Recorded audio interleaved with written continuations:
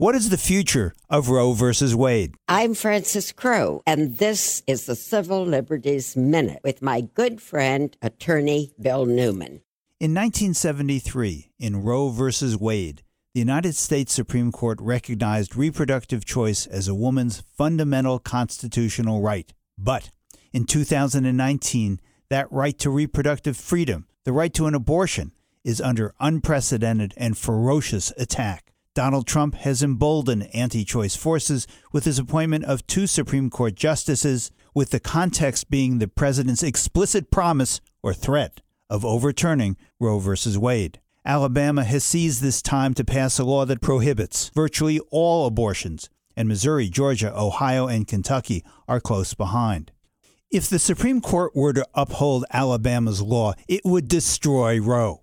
But the court could also destroy Roe as a practical matter by giving lip service to Roe in a future decision, but then permitting onerous restrictions and obstacles to access.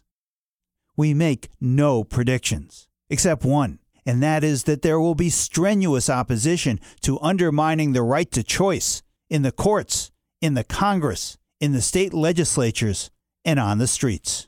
The Civil Liberties Minute is made possible by the ACLU because freedom cannot defend itself.